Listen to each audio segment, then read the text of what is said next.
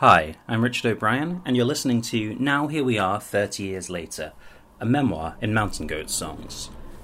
Each episode looks at a year in my life through the lens of a song by John Darnielle. In this introductory episode, I explain the general idea behind the project and talk about Soudoire Valley's song from the 2011 album All Eternal's Deck. This all starts, I think, with a post on a fan forum that no longer exists. I could go digging through the rubble on archive.org and try to dust down the precise phrasing, but I sort of like what the slow attrition of link rot has done to the thing I'm remembering. A few lines of text on a late 2000s message board have taken on some of the inscrutability of an archaeological artefact, perhaps of the kind which, in a common joke, is explained away as having ritual purposes. Here's what I remember, anyway. Sometime around 2006, I got into the Mountain Goats, an American band usually roughly slotted into the indie rock niche and centred on the songwriting of singer-songwriter John Darnielle. I found them completely by accident on a peer-to-peer file-sharing service, got heavily into their three most recent albums, Tallahassee, We Shall All Be Healed, The Sunset Tree, and started posting on the forums at mountaingoats.com at a time when the band's public profile was low-key enough that Darnielle himself could comfortably moderate the space. At some point within a couple of years of this, and certainly before 2018 when the forum links became fully defunct, somebody, not me, asked the singer a question. Something about which songs of his people would still be listening to in 100 years. This was the first space in which I'd seriously started to discuss with fellow listeners the art of the man who I'd recently decided was my favourite writer, so I paid attention to his answer. And with apologies to John himself for any unintentional paraphrase, here's the gist of what I remember him saying. I'd be surprised if much of anything recorded today was being listened to in 100 years, let alone my stuff. Not, I think, because of any sense that the work being produced around him wasn't inherently worthy, but for the reasons already alluded to. Data is lost.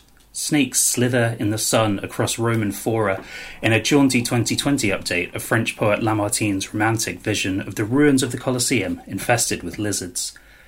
And the absolute acceleration of artistic production, made possible by new channels of distribution in the later 20th and early 21st centuries, presents a clear danger in terms of signal-to-noise of any song, however beautiful, however meaningful, being lost beneath the shifting sands. The vast majority of human cultural production from any one slice of history is rarely preserved. Why should this survive? And at the time I thought, because I want it to. And I wondered if that was enough, if that made it good enough. In the years since then, though, I've taken some comfort in the fact that many Mountain Goat songs themselves constitute small acts of remembrance for things which might otherwise be forgotten entirely. I'm thinking about thylacines and the doomed Costa Rican golden toad at the razor's edge of species extinction in Deuteronomy 2:10, its tiny song the only form of expression at its disposal to claim my place beneath the sky. I'm thinking about Your Belgian Things, ephemeral objects carried out of a Portland flophouse by guys in biohazard suits, which our camera-clicking narrator transmutes into remnants of immense archaeological significance, bones from deep down in the Fertile Crescent. I'm thinking about script that made prominent use of a pentagram, about Tollen Man, about Jean Loves Jezebel. So I wanted to start this project, which is itself a work of historical investigation, of Darnielle's formation as an artist and mine as a person, by identifying the first of many recurring themes in the Mountain Goats canon, a character's desire to be remembered by leaving a mark on the world. A trained classicist, the songwriter is naturally interested in the excavation of history. The recovery of lost objects, lost lives, can at once reanimate the past and draw attention to our own mortality. They can be prompts for new artistic production, too. In the liner notes to Beautiful Rat Sunset, Darnielle rather charmingly thanks Aeschylus, though he would have probably found this record confusing on a number of levels. Some art, after all, does last. My friend Rob is fond of pointing out the sheer sublimity of the fulfilled promise in Horace's Odes 330, as memorably rendered by Ezra Pound. This monument will outlast metal, and I made it. Anyone who's taken an undergraduate class on Shakespeare might recognise the same idea in Sonnet 55. Not marble nor the gilded monuments of princes shall outlive this powerful rhyme. This trope, known in literary studies as the immortality topos, fits into a long literary tradition of poetic voices calling out to the future from the fragile present. Don't forget me. I meant something. I used to live here. In Soudoire Valley Song, a Neanderthal dies at La Chapelle-aux-Saints cave in southern France and becomes the earliest figure chronologically to stake this claim in Daniel's body of work. The song takes inspiration from William Golding's The Inheritors, a novel about a Neanderthal clan on the brink of being wiped out of history, but also from archaeological research. The old man mentioned in the song is a specific reference to a toothless Neanderthal elder discovered in 1908, with evidence of a hard life etched into his bones, whose long life and remarkably intact body have been used to argue that Neanderthal groups could have manifested some kind of ethics of care and commemoration. In John Llewellyn's New York Times essay, Neanderthals Were People Too, there's a touching moment when, face to face with a dig site, the abstractions of paleoanthropology suddenly snap into the same kind of empathetic recognition. What we were looking at were the remains of a single event, a specific fire on a specific night, made by specific Neanderthals, who cooked ibex mussels and nuts over an open flame, then made some tools before bed. This wasn't just a hearth, Marlon realises. It was a campfire. I've spent much of my weekend marking undergraduate essays about Rose Kelleher's wonderful 2008 sonnet, Neanderthal Bone Flute. The poem also looks for a connection between modern humans and the young man, perhaps red-haired, from what Daniel calls a hook off to the side in the story of our development, who might have worked a piece of bare bone into an ancient flute in the Divya Baba cave in modern Slovenia. Daniel and Kelleher both alike evoke the pathos of Neanderthal extinction, but while the poet frames as wishful thinking her desire for the bone found by scientists to be a genuine Neanderthal art object, the ultimate source of the music in our marrow, the singer's interviews indicate he's keeping up with the field. Rebecca Ragg-Sykes points to what she deftly describes as multiple potential hybridizing episodes between Neanderthals and Homo sapiens. Daniel told Pitchfork that mass extinction is no longer the operating theory, but it was the one that inspired me. I love the mountain goats, at least in part, because you can count on Daniel to know things, to say things like that.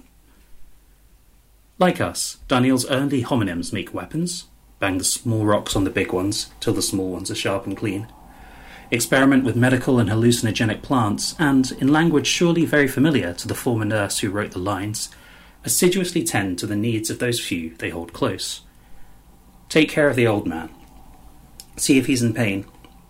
Have somebody stay with him, comfort him when he complains.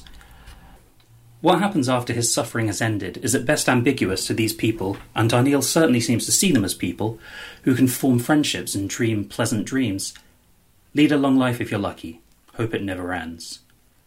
But however they pass their elders' passing, their culture faces a far more extensive erasure. No matter how far they've travelled from the theorised cradle of humanity, this is where it all stops. After the burial at La Chapelle-aux-Saints, the grass grows up to cover up the fire pit and the forge, symbols respectively of community and craft, half a world away from the Olduvai Gorge. The old man's gravesite is a commemoration, a bulwark against forgetting. This newsletter, among other things, stems from an impulse to do something similar, to remember and to make sense out of what one prolific artist has put into the world year by year across the course of my own life. John's forum post suggests a scepticism about this kind of posterity, but that doesn't rule out the power of trying your tiny song. The voice of the Costa Rican golden toad may not carry very far, but Deuteronomy 2:10 inhabits and thus preserves its impulse to vocalise, to make it known that it existed at all. No brothers left, and there'll be no more after me. Maybe sometimes, when there are no more lasting traces, it's singing where the salvage happens.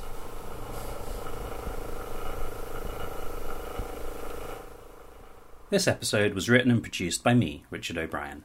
Most of the songs featured in this week's entry can be found on the Spotify playlist at the bottom of the newsletter.